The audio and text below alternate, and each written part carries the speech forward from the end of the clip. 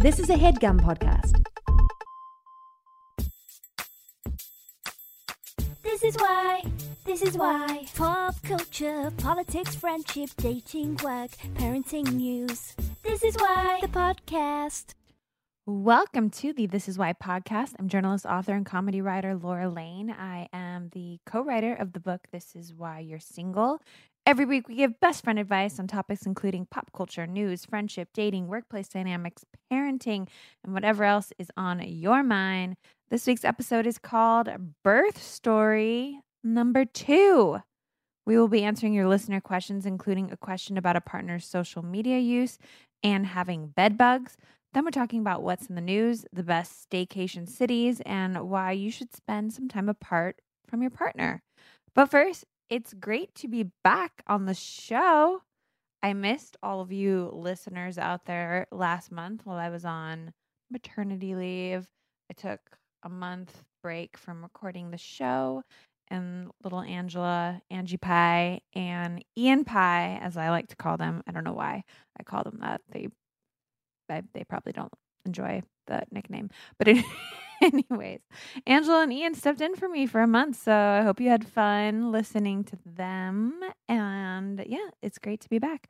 I'm going to be back with Angela next week, but this week I thought since I was away giving birth, I would do an episode about that experience. And so to do this episode, I would like to welcome my guest co-host this week. You know him. He's been on many an episode in the past. He's our producer, edits our podcast together, gives us his sage advice. He's also my wonderful husband, baby daddy, talented painter. Welcome back to the show, Nick Rad. Hello. I'm also co-author, executive producer on our 2 children. So I feel like that's co-author. Yes. Co-author. Yeah. I said baby daddy, which is I need it. Yeah, baby daddy's fine, but I like let's go co-creator, co-author. Co-creator. I don't know about co-author. I don't know if that's going to really like catch it? on. All right. But co-creator for sure. That's Okay. very. I like that. All right. Well, it's a work in progress, so we're figuring out the titles. They are half you and half me, which I still find mind blowing. My friend Eloise said to me one time. She said, I look at our children. Our dog is growling in the background. It's hard to record a podcast when you've got 2 kids sleeping. Should we go with it? I mean, I guess this is like cinema verite style. This is like life. There's always a dog growling. There's always a kid crying. Yep. There's always going to be something happening. But anyways, we'll keep going. My friend Eloise said to me, she has 2 boys also. And way before we had our children, she said, there's no better representation of like love than like our children. They're literally half of me and half of her partner. And I don't know, when she said that to me, it always stuck with me. I was like, wow, you look at your children and like you've literally created a human being that is half you and half another person. Is there any more representation of love that you could have? And then of course, you get like teenage pregnancies and one night stand pregnancies and all that. but when you are in love, it can be beautiful. Well, that's still a representation of something. I mean, it could also be beautiful too. So the half you, half me thing, I mean, that's like biological, but it's interesting because we have our first child who, to a person, everyone who sees him is like, that's a Laura clone, like like 100% you. And he's my twin. I don't think anybody would pick him out of a lineup as my son. So yeah, how does that make you feel when you like for me, it's like an out of body experience to look at him and then feel like I'm looking at myself sometimes. And everybody has a little like self dysmorphia, so it's hard for me to be like exactly like what it like. I know people are not crazy when they say he's my twin, but it's also hard for me to look at him and be like, what part of me is you? It's not like I'm looking at myself in the mirror, but I'll see certain expressions, and I definitely am looking at a person that I know resembles me. He's got like the blue eyes and the blonde hair, and you are like a little more olive toned with like dark hair and brown eyes. Yeah, but I think specifically as someone who spent a good chunk of my life drawing like the human face and form. Yes. Yeah, so there's like a thing that he has, which is just like the shape of his like eye sockets, and his eyes are like they're yours. Like it's like somebody just plopped them into your head. I can't believe we've never talked about this Yeah. where like you can think about this as a painter and a drawer. Okay, tell me more. Well, it's just, I mean, there's like a universal baby shape proportion thing that's different than like Big an adult. bobblehead. Yeah, yeah. So the Bigger eyes for cuteness, so you don't like leave them out in the wild when they're being nuts. Yeah, I guess there's also like the biological sort of ideations of like why these things are, but those things like notwithstanding, you can kind of like see, oh, okay, this is like the part of your face that's going to grow into this as an adult. And so the eyes in particular, like he just has the structure of your eyes. Like like from the minute he was born, he just sort of had it. And then I really see it with your like dad, like he just, because you guys have similar eye shape, but do my dad, it's weird to like look at my parents and like I don't think I resemble them. You know what I mean? That is an interesting thing, because I think in terms of like thinking structurally about it, I do think an individual person has a little bit of like facial blindness to their own face. Like it's just very hard to conceptualize it. But part of, I mean, weirdly, like I look like my dad.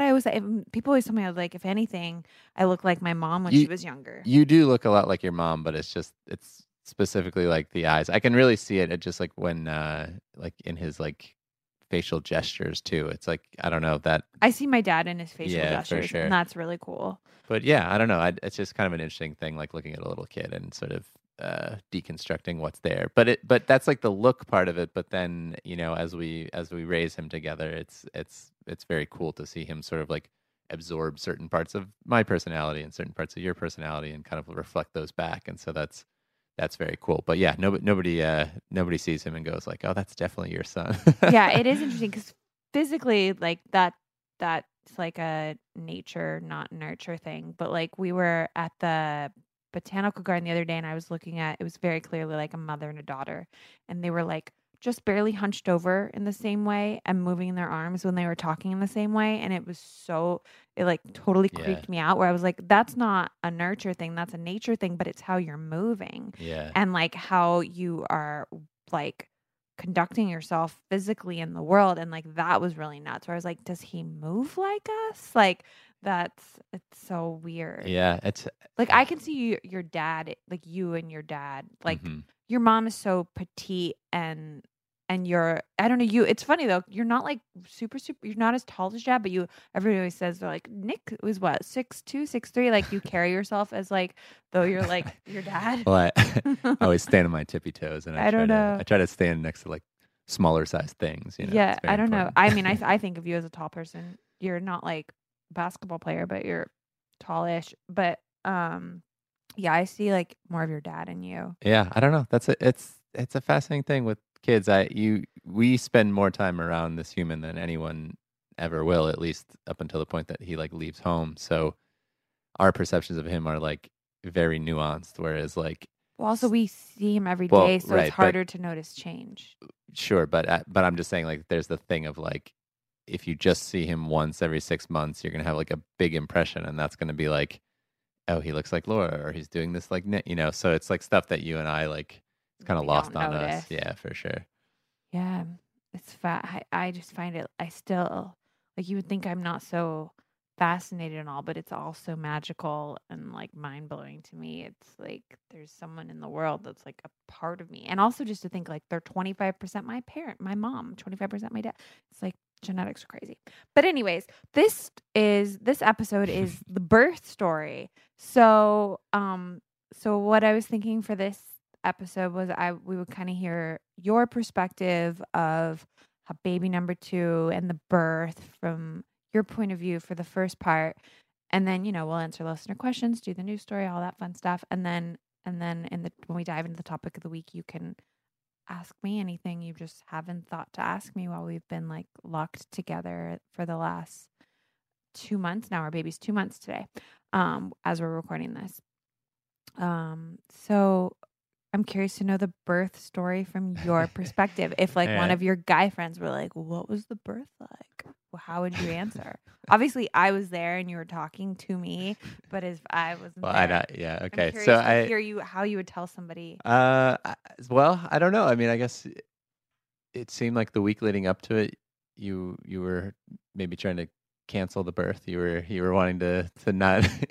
you, you were seeing if you could just like delay and push it down the road, which I understood because for you this is a surgery we're talking. We're telling everything here, right? You're okay with that? Yeah. Tell me. I mean, the podcasters they know, and we did the episode I think like a little bit together before the birth, so I think everybody knows that I was born with half a uterus. I'll catch people up real quick if this is the first episode you've ever listened to out of like over 300 episodes. I was born with half a uterus. My babies don't have room to turn, so they're breech, which means I have to have a C-section. I tried everything I could to get them to turn. There's things you can do, like I don't know, standing on your head, but it didn't work. So I knew going into this birth I was going to have a C-section. I think that's enough to catch people up. And it would be my second C-section and my first one. If you listen to like the post-birth episode, it was awful and I hated it. Totally. So that's the headline of like going into this whole thing, which is super understandable. It's like this. First off, we did it the first time, and you knew what it was, and you knew you didn't like it. It's incredibly painful, and I've never had major surgery, but I've watched you have major surgery twice, and I know I never want to have that happen to me, or anything like that. So what was it? Yeah, it is. And Nick is accurate in that I had he didn't say these words, but I had a full blown panic attack leading a week up to it. Nick didn't understand what was happening to me. I understood what was happening to you, but basically like a total. I freaked out on everyone, freaked out about everything, and then just didn't show up for my blood work and my COVID test that you have to do before you have the C-section. Right. But I also like leading up to. I don't understand people that are like, I want to have a C-section. Like it'll be the easier route. Like I think those people are nuts. I don't know if they've just had surgeries in the past and they're just like surgery's no big deal, or they have a higher pain tolerance than I do. I truly, it blows my mind because it was it's like the most awful thing. Like I had never had major surgery before this, and I was just so horrified, feeling like I had been like filleted open. So needless to say, I didn't want to do that again and had a scheduled C-section, which was supposed to make everything easier. And anyways, I'll let Nick finish his perspective. But you're right. I tried to cancel my surgery. Yeah. And I I did understand that that's the driver of what's going on, and that you're not really in control of the way you feel emotionally about an inevitability, which is like, there's this child in you that's going to come out, and like there's only one way. There's only one way, and the doctors sort of tried to make a plan for it, but no matter what they're going to tell you, you know that it's going to be miserable. So, you're sort of cycling through like how to deal with that, and it's not a logical thing. It's not something that you can really like. So that kind of week leading up was challenging, and I think I felt bad because your mom was with us. She must have thought I was like a crazy lady. Yeah, my mom was a nurse in a what do you call it? What do you call it on like the birth? A birth. I don't know. On the birth wing of a hospital. Baby nurse? No, but not like not a baby nurse, but just a nurse in the birth OB nurse part of the hospital. Clearly, I don't know. We don't work in the medical terminology, field. But so I think she's like familiar that people are in all different kinds of states for this. She was very understanding and generous. But anyway, so that's like a really traumatic thing, like leading up to it. But I think. I was also just shocked that I had made it that long, because I kept being like, I like with Rilo, our first son, my water broke. So it was like, oh, okay, this is like when it's happening. Like, he was 3 weeks early, and it was like, oh my God, it's happening. And so it felt weird to be like, I'm going to take this baby out, but my water hasn't broken. It also just like felt different. He had stayed in much longer. I think some of that is like great, but also like it just felt so weird being like, I think that you think about this a lot, and it's worth thinking about. It's like there's this complicated personal and philosophical thing about like medical intervention versus natural things, and like this is like a circumstance where like there's really nothing at all natural about the process of a C-section. It's like when you think about it, if you were like an alien and you came to Earth and like you like witnessed this, it would be the most fascinating. Like you'd just be like, this animal is either really evolved or really sadistic. Like this is just wild what it's like you it's cut this a out. human out. And Yeah. like what's crazy is C-sections used to only happen when the mom was either like dead and they were just trying to save the baby, or the mother was like near dead and there was no way to save her and they were trying to save the baby. So they used to happen like it's amazing that we have made such advances in the medical field that you can have a C-section to save and protect both the mother and the baby.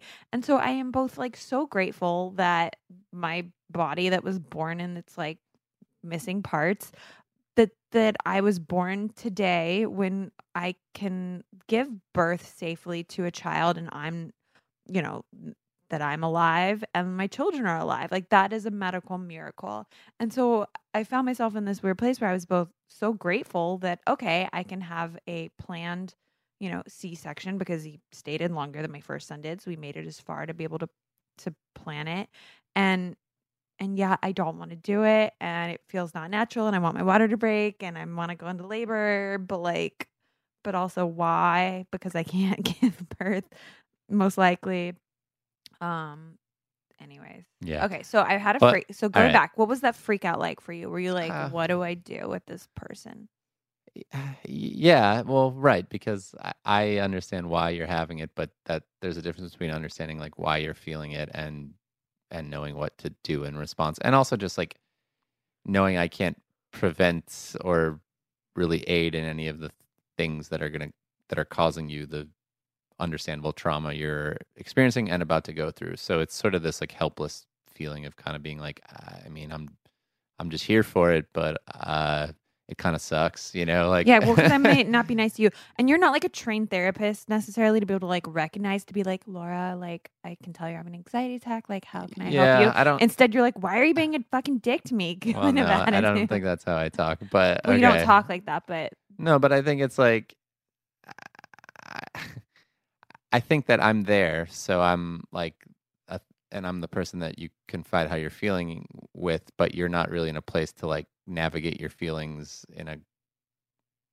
with much concern for like, you know, like other people. No, I'm in panic. I'm in full blown panic mode. So you're kind of seeing everybody and anything as like hostile to like you because you feel I'm in fight or flight. Yeah, and your instinct is fight always. So I think that's kind always. Of yeah, I think that which is like I think like if a robber were to like come in the house, you know, you would surprise yourself by like jumping up and trying to fight. Like I think you just have like conflict for you is more comfortable than avoidance. I just feel like that's like a natural sort of setting for you, which is great in many, many circumstances. And I don't think we as people are in control of that. We are one way or the other. I'm the opposite. Like I don't like conflict. I mean, I definitely I would like, maybe it's being like the older sister, I would always feel like I needed to protect my younger siblings. Yeah, you and have then that, like just like sure. Definitely like trauma I went through when I was younger. I think like as an older evolved person, I'm like,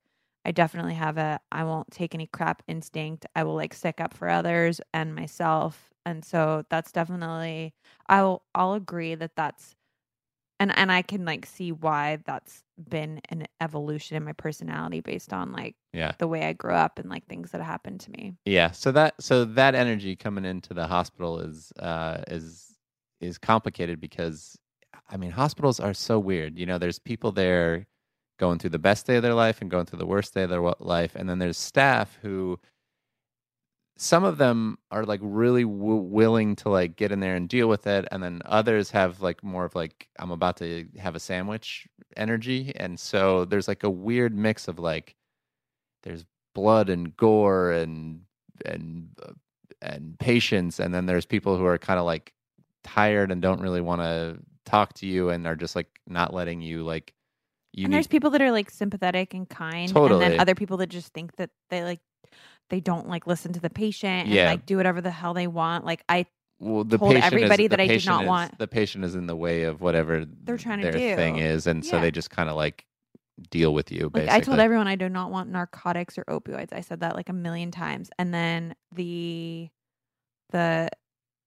anesthesiologist left and her like assistant came in. Apparently he didn't get the message, and I was like, I'm feeling more pain, and he immediately, without even asking, gave me propofol, whatever, that makes me feel like awful, like I'm on another planet. And I was like, stop it. Anyways, whatever. And then I'm angry. I'm like, why did you do that? I said I didn't want that. I feel violated. Like, yeah, I definitely feel like I also you have to be your own advocate. I think also, yeah, after like having my appendicitis thing where I almost died, I'm like, in medical settings, nobody else will be your advocate. You need to be your own advocate. Or you might die. Yeah. I mean, the doctors were great. And yes, and my I doctors think that, were great. I don't know. There's just there are a lot of interactions that happen during like a C-section that you as the patient and as the spouse of the patient have very little control over and very little knowledge going into like what's going to happen. So you're just trying to navigate really quickly, like, can I do anything here? And that just happens a lot. Just like everything from like checking in to, for sure, to like holding the baby, to all these things that it's like you feel like I've got an idea here of what I want to have happen, but ultimately I don't really have a voice in this environment. And so, anyway, I'm just trying to get to the place where everyone's resting comfortably and happy, and like what's the fastest way to get there. So yeah, like some people like in the middle of surgery want to think that like having small talk about like what's your other child's name, where are they right now, and yeah, that's like is like a good is like totally. that's like their tactic of, and maybe that works great for some patients, and maybe some patients that are in the middle of surgery find that like distracting and helpful. But for me, in any medical setting, when there's like something serious happening, like I really don't want to be having small talk with you about unrelated things. I really just want to like focus or try to meditate or like visualize something. I'm not trying to focus on your random ass questions with this person I'm never going to see again. So like that kind of stuff drives me crazy, because like people try to do it even like when you're at the gynecologist. Like I really don't enjoy the like, so what are you working on while you're like in my vagina? Like don't try to have I just find it strange.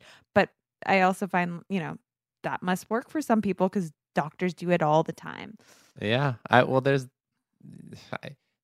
don't know. I can't like over describe the scene, because I'm not sure it's helpful to anyone who like isn't going to go through it. But you're sort of sitting there with like a thin sheet between you and your like exposed organs and a child that's being pulled out of you, and like the doctors who do this every day who are like, in good spirits. So there's like a weird contrast, because trying not to just be like, the proper response feels like from me as your husband to just be like screaming the whole time, like, no, like what's happening? Like, just like, well, they gave a whole talk to you and they were like, look, yes, we have to sit down. Yeah. They said, we have one patient.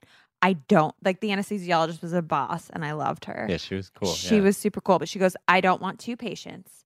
And so if you're going to get nauseous and you're going to get sick, I don't want you in there. I need you to sit down. Do you need some apple juice or some saltines? Because you need to have that now, because you pass out, all of a sudden the medical team is not going to be able to take care of your wife. They're going to have to like, they'll be, whatever. And she gave like a whole speech to Nick, and Nick's like, I will not pass out. I will not get sick. And like, but did you know for a fact you would not get sick? Because I've always been okay with blood and gore. I don't know why. Like I've seen it in my life where like something like very bloody and ugly happens right in front of me, and I don't know why. It doesn't like gross me out, and I don't like. But I understand what she's saying. I'm sure plenty of people like feel that way about themselves, and then they like look at their partner and they're like, they pass out, It just I mean, doesn't happen to me, I just have learned that about myself, is I have like these really involuntary reactions to things. Like when like I'm hysterical laughter is your main response to somebody getting hurt. You just start laughing hysterically. I do. Which is no, it's not just for people getting hurt. It's just anytime I'm really uncomfortable, like even my poor son like will get hurt, and I'll just like, I really think there's something wrong with my brain. You're joker-fied. You're my uncomfortable, like scared reaction is to uncontrollably laugh, or like I go into like freak out mode. So I would not trust myself being in the room with somebody having a C-section. Yeah.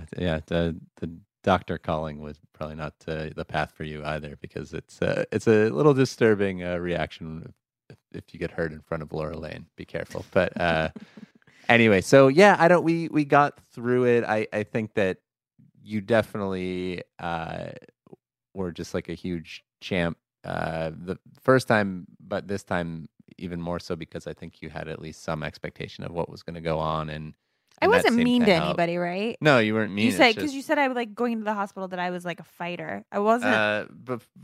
Before the week before, not in the hospital, yes, and I think that you're on edge at a hospital because of your experiences in the past at a hospital. So you're when a nurse is like trying to tell you that something has to go one way, you're very suspicious of it, and you should be, because I think that you get that a lot at a hospital where like a nurse doesn't really want to spend a lot of time explaining what's going on to you, so they're just kind of like trying to shuffle you along, which all sympathy to them. I'm sure their jobs are complicated, but there's also good nurses and bad nurses. Totally, and we really in ran the recovery. spectrum, we had like the worst nurse ever who got so overwhelmed if you asked for two things simultaneously, like, can I have ice and Tylenol? And she was like, ugh. Yeah, and because you want to like give everyone the benefit of doubt and feel like this was her like worst day ever, but like that person in particular was like, you could say a sentence to her and she was frazzled like immediately, and she was something mad was going and, on. Yeah, so it was weird. It was weird. So like, but then we lucked out and had the same nurse that had taken care of us with Rilo for our first son, and she that was like amazing. A sign that I was like, that gave me so much instant comfort, because I remember her being like so incredible and empathetic and kind, and also extremely like capable at her job, and never frazzled or overwhelmed, and just was a calming presence with the first time. And it was like, oh, I never thought we would have the same nurse again. That was really, really special, actually. Yeah. I keep wanting to like write her a note or something. Yeah. So that was like, I would say those are the highlights, because after we were able to get through the traumatic surgery part, we had a long kind of crappy, had to wait forever in a room with a very upsetting I couldn't nurse. Like pee enough or something. Because you couldn't pee. I don't know. These, yeah. So whatever, we were sitting somewhere for many hours because of that, and then finally we were able to like go to the room and ran in, and that was our nurse. And then like life was pretty good in the hospital after that, comparatively. I think I don't know what your expectations were, but like you seem to be able to really like manage the circumstance. Came much better. With like a whole duffel bag of I don't know, you can DM me if you want more like my C-section tips, but like some of the worst pain is like gas pain from the medicine that you take to like relieve the pain. So like going into it, I was like, no narcotics, no opioids. I was like, I'm gonna manage my pain otherwise. And then like your digestion can be some of the most painful stuff. So I brought like psyllium husk, which is like an all natural like Colace. I brought like my chia seeds, my magnesium, my matcha. I brought all these things that would just like help me feel good. And I had my like oils, and I was more prepared for taking care of myself this time. Which just made the experience a lot better. Obviously, it was still really extremely painful, but I think I was actually surprised at how like better I was able to cope this time, and how the pain went away a lot quicker. I think actually because I weirdly wasn't on as many pain medications, the pain was less worse, which like doesn't make logical sense. But I kept taking more pain medications because I was taking the other pain medications that were giving me whatever, like basically like creates like gas pain and like digestion pain that's like so severe you think it's from this incision. Anyways, needless to say, we got out of there 3 nights versus 5 nights, which is what we did the first time. Yeah, and yeah, so the hospital was nice. It's the one that we went to is right next to Central Park, and you got to go on a couple runs. Yeah, which is and there's this like little quirk of like, I don't know, being a dad, which is like, I don't know, interesting, I guess to me, in that once you have a kid, and then especially like the second one, as I'm like running through the park, I'm like very much noticing anytime I see another child or like another parent with a child, it's like that relationship or like watching them interact, like that used to be a thing that was invisible to me as a person in the world. Like if I was like running in the park and I saw like a dad and a kid, I'd just be like, what? Like they'd be invisible. I wouldn't pay attention. But taking a run in the park now, all I see is like how a child's acting, and it's a very fascinating thing to just kind of know that your brain has just completely found a new subset of the world in that it finds way more fascinating than it did previously. And so, what are you looking for? Are you looking for like No. parenting tips No, or noticing no. how they're interacting? I feel like that was that's a good Laura question. For me, no, it's not.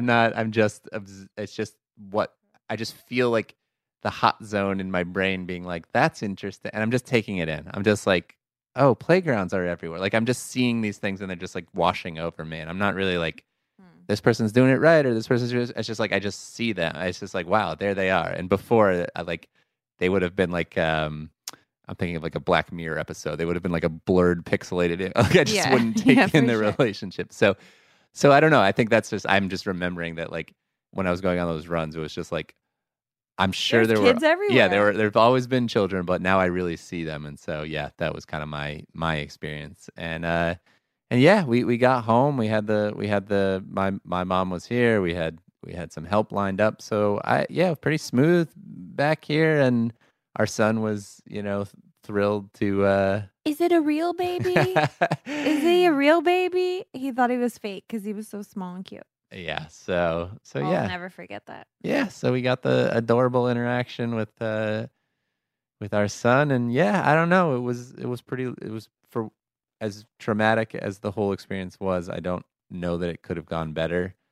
So that's kind of that's my takeaway. That's my very long, very very boring dad energy explanation at a bar to my bro about what it was like to have the second. But I feel like the second in life is always going to be stuck with like the description of their life is like second billing kind of thing. So hopefully we're able to like counteract that a little bit because it was beautiful in its own way.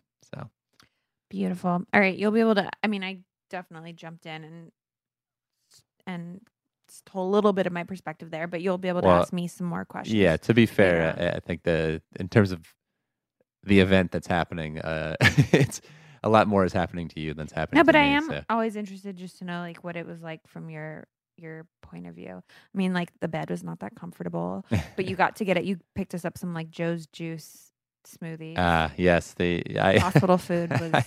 There was a Joe's Juice, and I happened to be wearing the exact same colors as the Joe Juice color scheme. So when I went, people in line kept thinking I was an employee. So that They're was like, "Why are you in line? Are you trying to get?" Yeah, to fate, the front? fun. Anyway, all right. It is now time to jump into our mailbox, but first, let's take a quick sponsor break. We'd like to thank our sponsor, Coors Light. The pressure and pace of an always-on world means we sometimes don't take time to savor the moments that refresh the spirit most, like summer. What do you do when you need a moment to chill in the summer? For me, I like to just, grab a beer, grab a cocktail, enjoy the nice sunshine. I've been going to beer gardens with my new mom crew. This is true. What moms really like to do is they like to go to beer gardens. Beer is fun. Beer makes me feel chill, and it's the summer. Summer always feels like the shortest season. It really does fly by, but we need to make the most of it. We all just need to chill. And as the beer that's made to chill, we want you to savor every moment of summer, rediscover and enjoy what makes summer awesome. So when we say this like chill, beer that's made to chill, what do we mean? What does that mean? It's because the Coors Light bottle, the mountains on it change. So you know when it's like really chilled to perfection. That's what's so cool about it. Coors Light is cold lagered, cold filtered, and cold packaged. It is as crisp and refreshing as the Colorado Rockies, they say. Perfect for a moment to unwind this summer. Coors Light is the official beer of slowing down summer because as the beer that's made to chill, we want you to savor every second of summer. Get Coors Light summer packaging straight to your door with Drizzly or Instacart. I love a good packaging. Packaging's fun. And I love when stuff goes straight to my door. Celebrate responsibly. Coors Brewing Company, Golden, Colorado.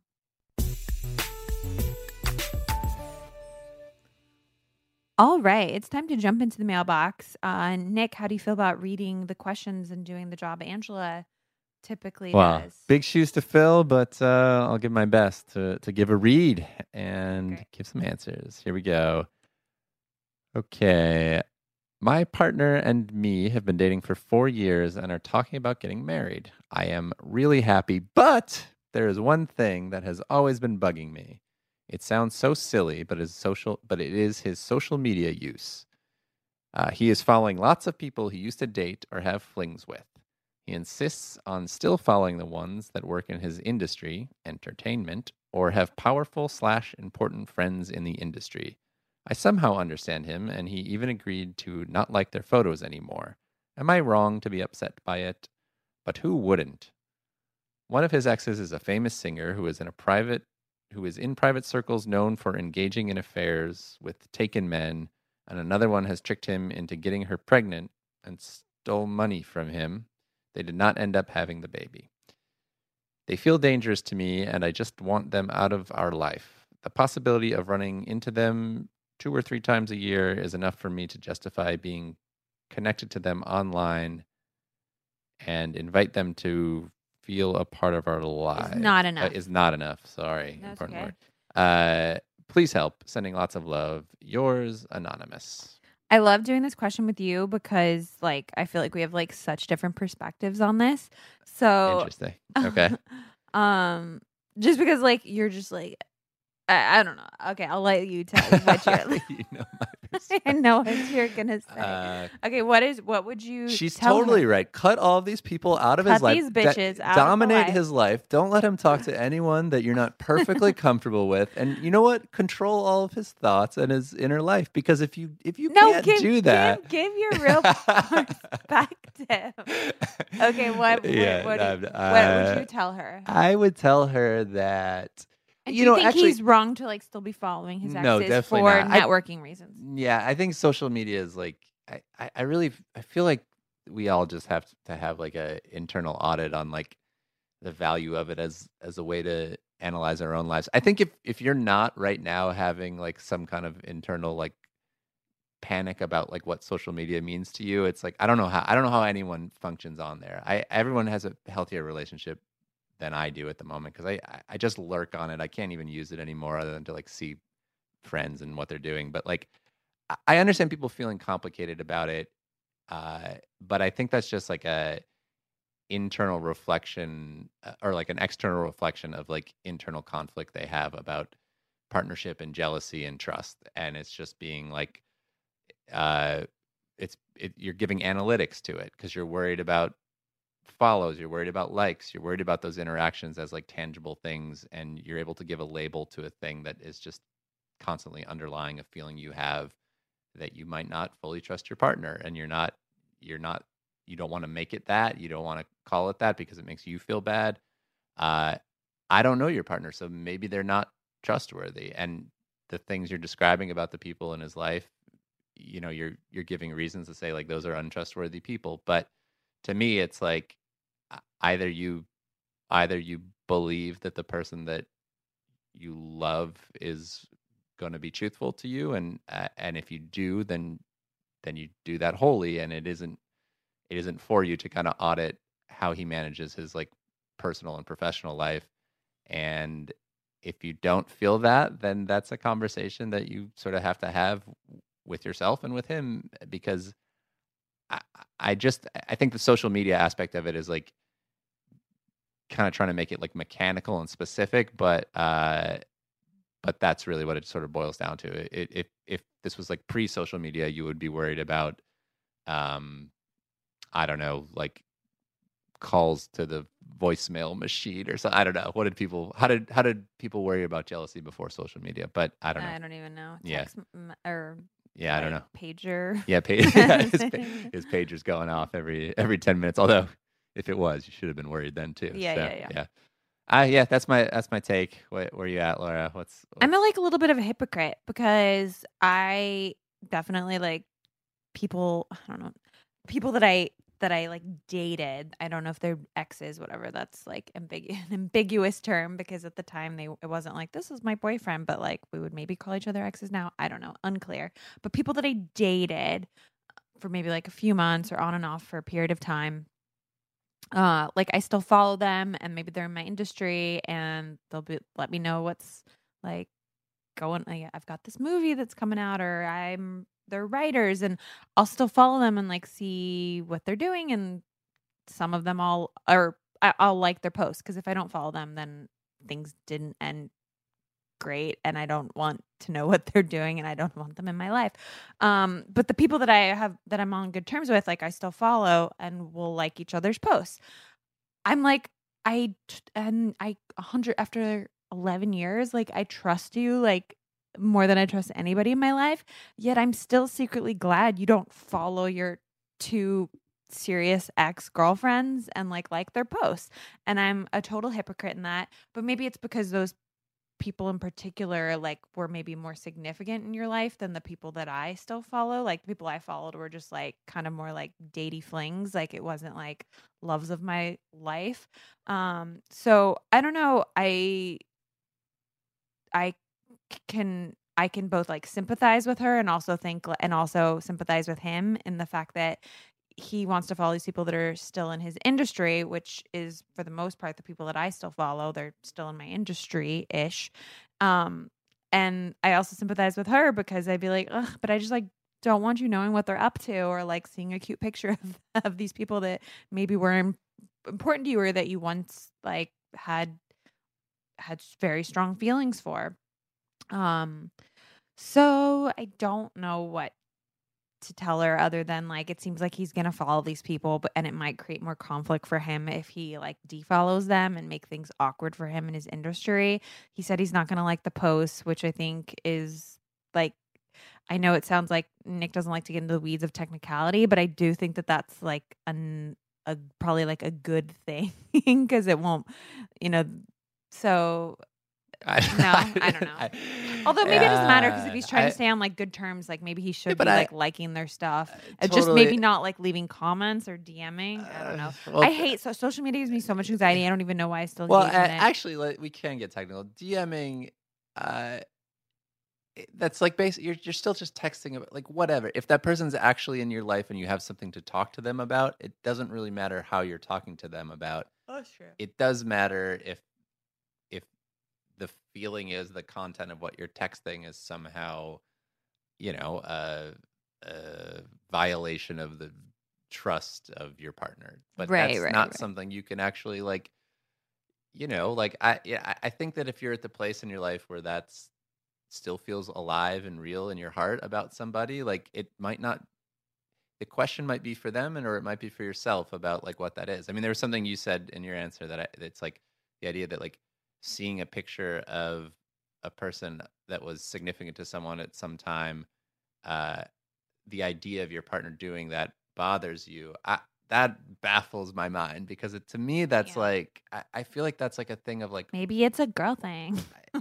Yeah, I guess I don't know. I wonder about that, because I think that that's like there's a question to ask about like what brings you happiness in a partnership, and what conflicts with that happiness. Like why would that concept threaten the thing that you care about? And I wonder about that. I think sometimes you just can't really explain it. Like I admit that I'm probably like I'm not saying you should feel bad about it. I'm just saying that's something to like inspect, because I feel like if I just don't know if it would.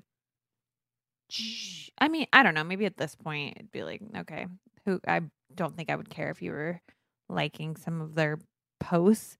But they're like early on in their relationship. They're about to get married. Like, I don't know. Maybe that confidence just isn't completely there. Am I wrong to be upset by this? I mean, no, I want to validate your feelings, that I understand them. I just don't think this is worth creating a big fight over. And he's not, hanging out with them one-on-one all the time. But we do get a lot of messages about like, is it okay that my ex is still friends with his exes? And I think I think we're not giving you a very clear answer, because it is so situational. It's like, who are these exes? What was their specific relationship? Like, how long did they date? She gave some juicy deets. They do seem kind of like shady characters. But I also think it's like, it's impossible to go into.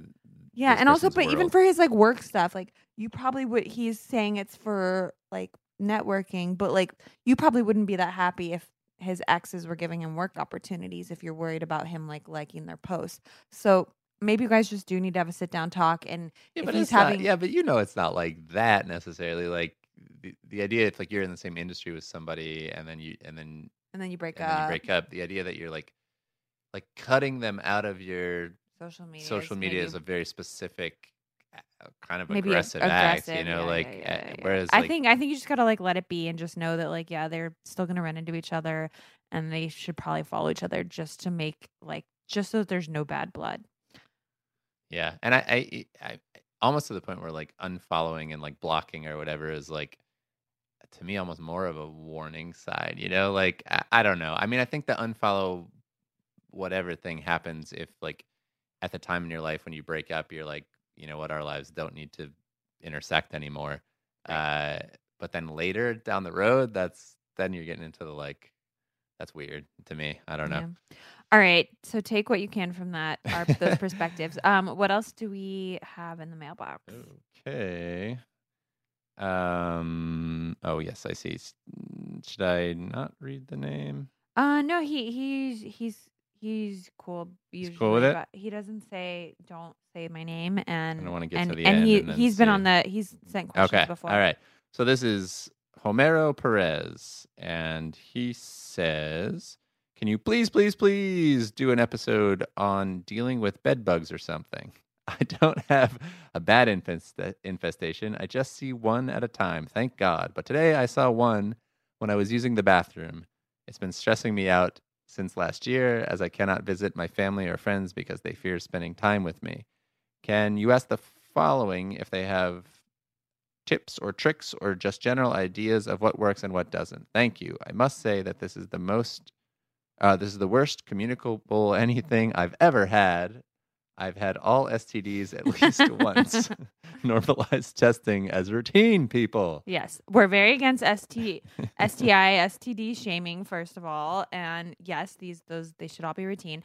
Okay. So ask the following. I think this is the best way. Like if anybody else has any tips or tricks, you can message and we'll probably read it in a later episode. But I can answer this because when I was first started dating Nick early on, I got a really bad bed bug infestation, and I totally know what he's going through because it was the most stressful, psychologically like traumatizing experience I've ever been through. I was scared to sleep in my bed because I felt like there were bugs all over me. But then the advice is like, don't go sleep in your living room because they'll follow you there and follow your scent there. I think I started sleeping in my bathtub because it like wasn't a mattress that they could get me to. It was awful. It was horrible. I think Nick was out of town. I called my parents crying, begging them to come to help me. I had to call the super and like they brought people in. They couldn't find them. And I was like, I know they're there because I have bites and I've seen one. Finally, after like 3 trips, they brought a bed bug dog, which is like a very cute little, I think it was a beagle dog. And the beagle was like, yep, they're in the bed. And I was like, see, had to get a new mattress. Nick kindly, he bought me a new dresser to help the cause. But it was awful. I had to put all my, okay. So anyways, it was an awful experience. I have to tell you, Mr. Perez, you need to deal with this like you have a massive infestation. I know you're telling me you only see them one at a time, but where there's one, there could be many. And like they lay eggs and it could just blow up into a big infestation. You have to treat it like you have a major infestation, which you might have. You just don't even know it. And they can hide in like wood, the cracks of your like picture frames. Like I'm not trying to freak you out. I'm just trying to, you got to take this seriously.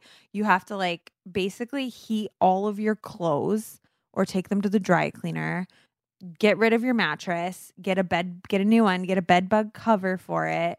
And, you got to like, I don't know, Google like how to treat bed bug infestation and like follow the protocol to a T and like get rid of this, get this out of your life. 'Cause it's one of like the worst things, but, you can get them anyway from a taxi, movie theater. Like I don't like, I'm terrified of getting bed bugs again. It was one of the worst experiences I've ever been through. Did you ever get them? I did. I think that if someone were to come up with like the worst possible thing for you particularly to be haunted by. Yeah, for you. I feel like this is like tiny invisible things that like attack you at night and then just grow and that get worse, that can be hiding in the crack of anything and then lay eggs and then have and then have like even more, and like and you can have somebody come and spray, but like there's no way to get them all. Yeah, exactly. This is it's a true nightmare. I think I've told this story before, maybe even on the podcast, maybe not, but I probably had the only positive bed bug experience because because I was in a not great relationship that had sort of fallen to a bad place, and that I was trying to no longer live with the person that I was living with, but they were not trying to leave that arrangement, and I may be the only person who was happy to have found out that my apartment had bed bugs, because it meant that we just had to pack every single thing that we owned into boxes and bags, which meant that it was a little bit easier to then have people move out that needed to move out. So when the dog barked at my apartment, I was thrilled. So I don't know. So maybe find a positive here. Maybe, I don't know, get something. Maybe it's a chance to like get rid of some stuff. Maybe this is like a extreme Marie Kondo situation where like, now you can throw some stuff out. But yeah, you gotta do it. You gotta follow everything. And if you can afford it, you gotta hire the people. And if you can't afford it, then you gotta go full psycho mode and like put everything into those vacuum seal bags for months and throw them in the dryer. Like you got to do crazy stuff. It's crazy. It's awful. I'm so sorry you're going through this. And you really, if you find one bed bug, like that's just the one that like snuck out and made itself visible. They're like vampires. They hide and they come out at night when you can't see them. So go through the stuff. All right. Well, if you want your listener questions answered, email us. Email us about anything, about love, about bed bugs. I feel like since we changed the podcast, I don't know, I'm noticing a little bit less emails. So email me your questions about anything at contact@thisiswhythepodcast.com. DMing us on our Instagram at thisiswhythepod might be easier. Do that too. Next up, we're going to talk about what's in the news. But first, let's thank our sponsors. We'd like to thank our sponsor, Coors Light. The pressure and pace of an always-on world means we sometimes don't take time to savor the moments that refresh the spirit most, like summer. What do you do when you need a moment to chill in the summer? For me, I like to just, grab a beer, grab a cocktail, enjoy the nice sunshine. I've been going to beer gardens with my new mom crew. This is true. What moms really like to do is they like to go to beer gardens. Beer is fun. Beer makes me feel chill, and it's the summer. Summer always feels like the shortest season. It really does fly by, but we need to make the most of it. We all just need to chill. And as the beer that's made to chill, we want you to savor every moment of summer, rediscover and enjoy what makes summer awesome. So when we say this, like, chill, beer that's made to chill, what do we mean? What does that mean? It's because the Coors Light bottle, the mountains on it change. So you know when it's like really chilled to perfection. That's what's so cool about it. Coors Light is cold lagered, cold filtered, and cold packaged. It is as crisp and refreshing as the Colorado Rockies, they say. Perfect for a moment to unwind this summer. Coors Light is the official beer of slowing down summer, because as the beer that's made to chill, we want you to savor every second of summer. Get Coors Light summer packaging straight to your door with Drizzly or Instacart. I love a good packaging. Packaging's fun. And I love when stuff goes straight to my door. Celebrate responsibly. Coors Brewing Company, Golden, Colorado. All right, Nicholas, what have you been reading that you want to discuss with me and inform our listeners about? Yes. All right. So my article's title is Why You Should Give Your Partner the Gift of Time Apart. And are you trying to tell me something here? I had picked a very different article that was about sharing domestic things, helping around the house, and you changed it. It felt very, very on the nose. I think we're maybe trying to give each other some. Well, I didn't pick the why you should give your podcast host a passive-aggressive title, comment, article. So I said, read here's that. one I found. Feel free to Uh-huh. change. And but I at changed. least, but I at least changed. you changed it. But at least Mhm. you got to read that article. I didn't. No, I really wasn't doing that. You help out a lot around the house, and I appreciate it. Okay, but now Anyway, you for want why- some time, for and why now to- because of that, you want some why time to give apart. some time alone. So This is by Jancy. Jancy, I think I'm saying that right. Jancy Dunn. She's writing in the New York Times. The gray lady. Her article is basically about post-COVID. She's talking about the gift of giving your partner time to themselves, and I think this is pretty resonant for people who have children. She basically talks about how her husband's gift to her was that he, instead of like doing a big family day, that he told her to take the day off and do whatever she wanted. And for her, that was the perfect solution. So she goes into the differences of personality types in terms of like what they would do with quality time and independent time. So she talks about how introverts would sort of see that as, an opportunity to kind of go into themselves and do whatever they want. How an extrovert might see that as like, oh, great, an opportunity to catch up with friends. And yeah, so she gives. I'll read a little section of it here because I think this is. I don't know if this interested me, but she says blocking off time should be intentional with agreed upon number of hours. She added, if your loved one doesn't want to be contacted during that time, honor that commitment. During my lunch with friends, I told my husband, no text unless fire, food, or blood. Free time may look different to introverts and extroverts. A person who is introverted suggested Susan Cain, the author of The Quiet Power of Introverts. They might need time alone because it helps them recharge. In general, introverts require a lot less stimulation than extroverts to be in their sweet spot. And she leaves with a quote from the poet Byron, who said, I only go out to get me a fresh appetite for being alone. Anyway. beautiful. So, You're definitely. I think you're like you're an introvert. yeah, and probably to an extreme, and so I think that's why this article resonated with me. Yeah. But when you read this article or think about this article, what do you think? No, I think I like that a lot. I think we try to do that with each other. I think like early on when I was like, oh, we've got a really easy second baby. Like you can actually go back to the studio and start like having some time to yourself earlier than I ever thought I would be encouraging that.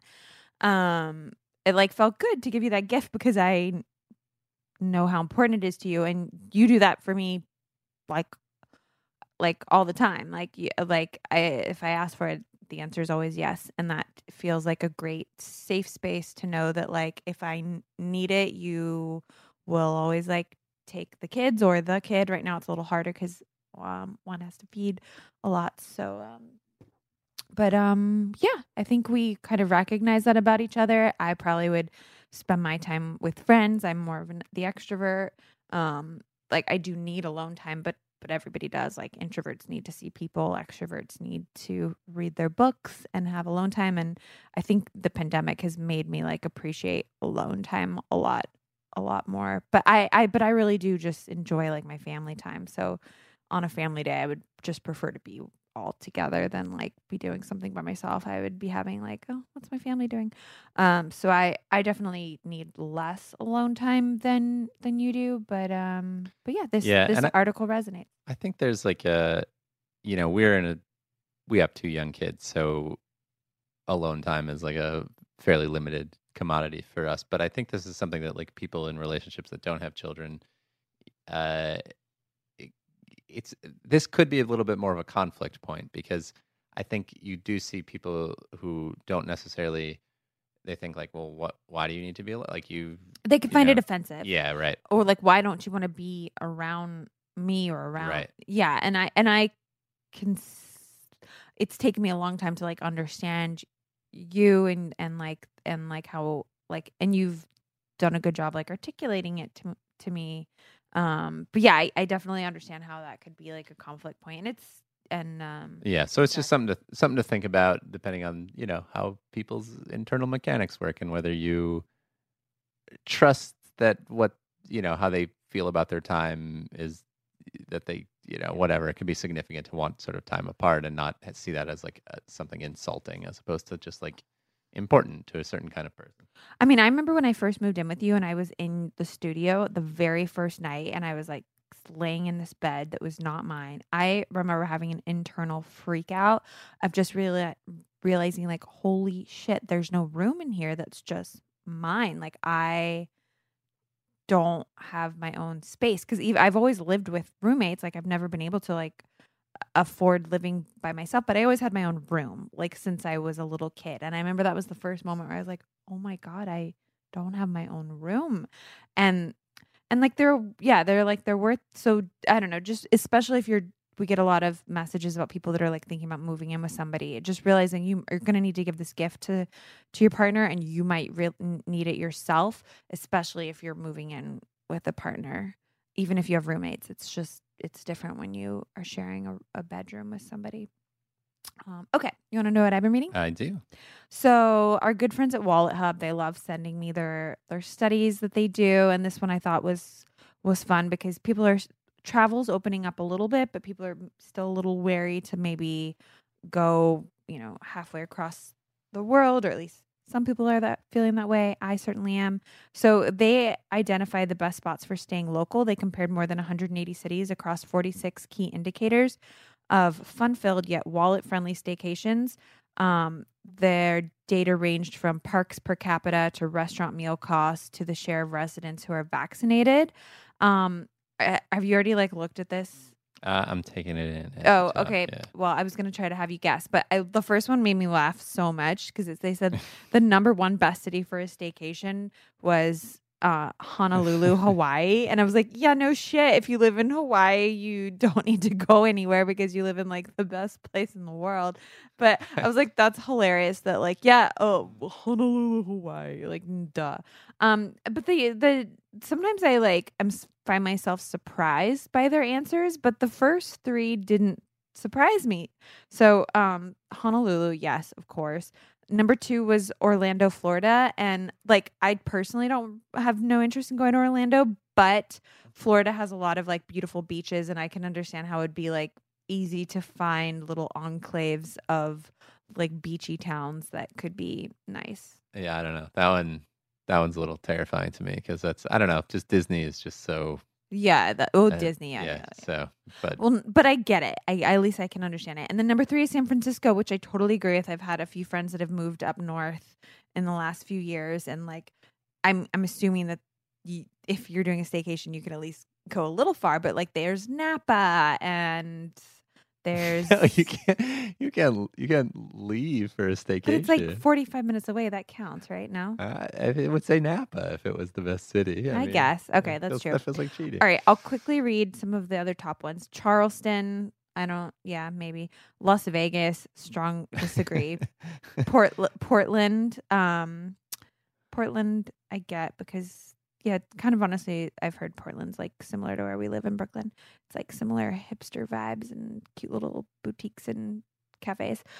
Chicago, love Chicago. Seattle surprises me because it's just raining all the time, and we're losing fans and friends. I don't know if you live in these places. Tell me if they're disagree. Great. I'm sure they're great. San Diego, I totally agree with. My friends that live in San Diego have been killing it at life this last year. It just they're just at the beach and playing tennis and doing all these beautiful outdoor things, and San Diego's great. And then Cincinnati, Ohio. You're from Ohio. What are your thoughts on that being in the top 10? I'm from a suburb of Cleveland, so there's 2 cities. There's 2 large cities in Ohio, which is Cincinnati and Cleveland. There's the opposite ends, and then Columbus, which is Ohio State. But I've driven through Cincinnati, but I just have no feeling about it. I've never been there.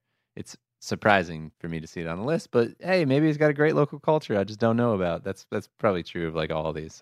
Sure. I'm passing just my judgment based on my vague idea of these spaces. I guess they all do kind of seem other than Honolulu, they all kind of strike me as like surprising.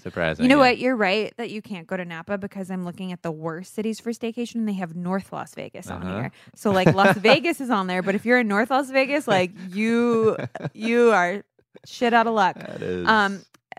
Also like some of the worst is Newark, New Jersey. So dirty. I guess if you're in Newark, you can't even go across the water to like come to New York or come to New York City or Brooklyn.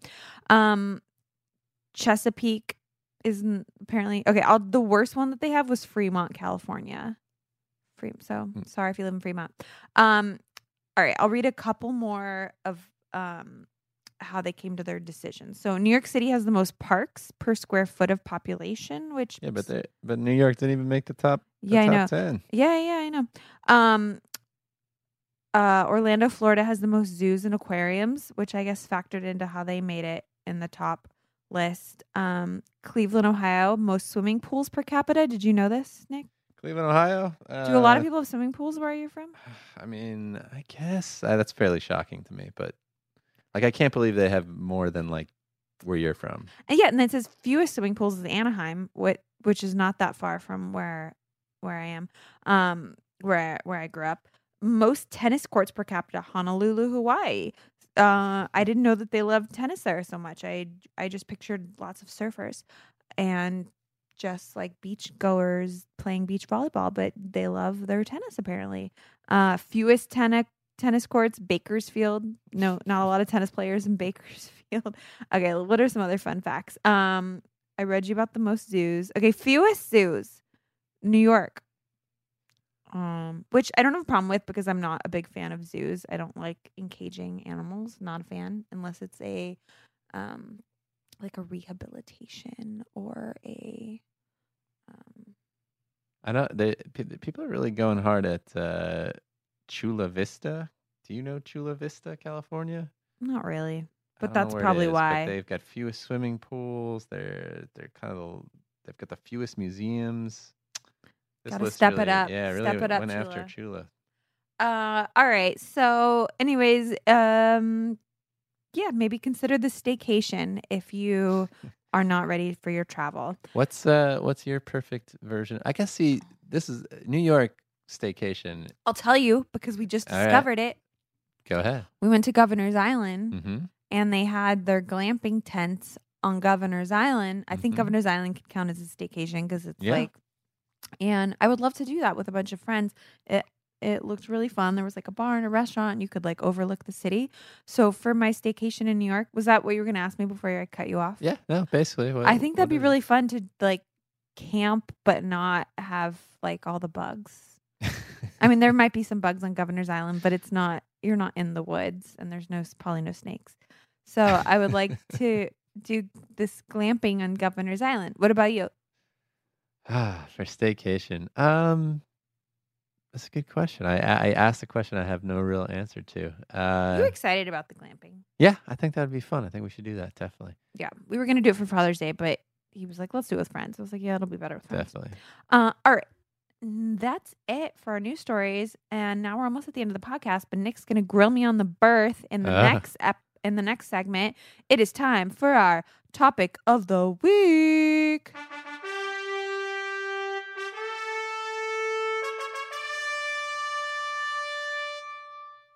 This week's topic is Laura has another human, the birth story number 2. You heard a lot about the birth earlier on in the show. Before we wrap up, do you have any questions for me that you don't know or like haven't have been like too scared to ask me? Now's your time. I'm on the air. I'm on the mic. You can ask me anything you want.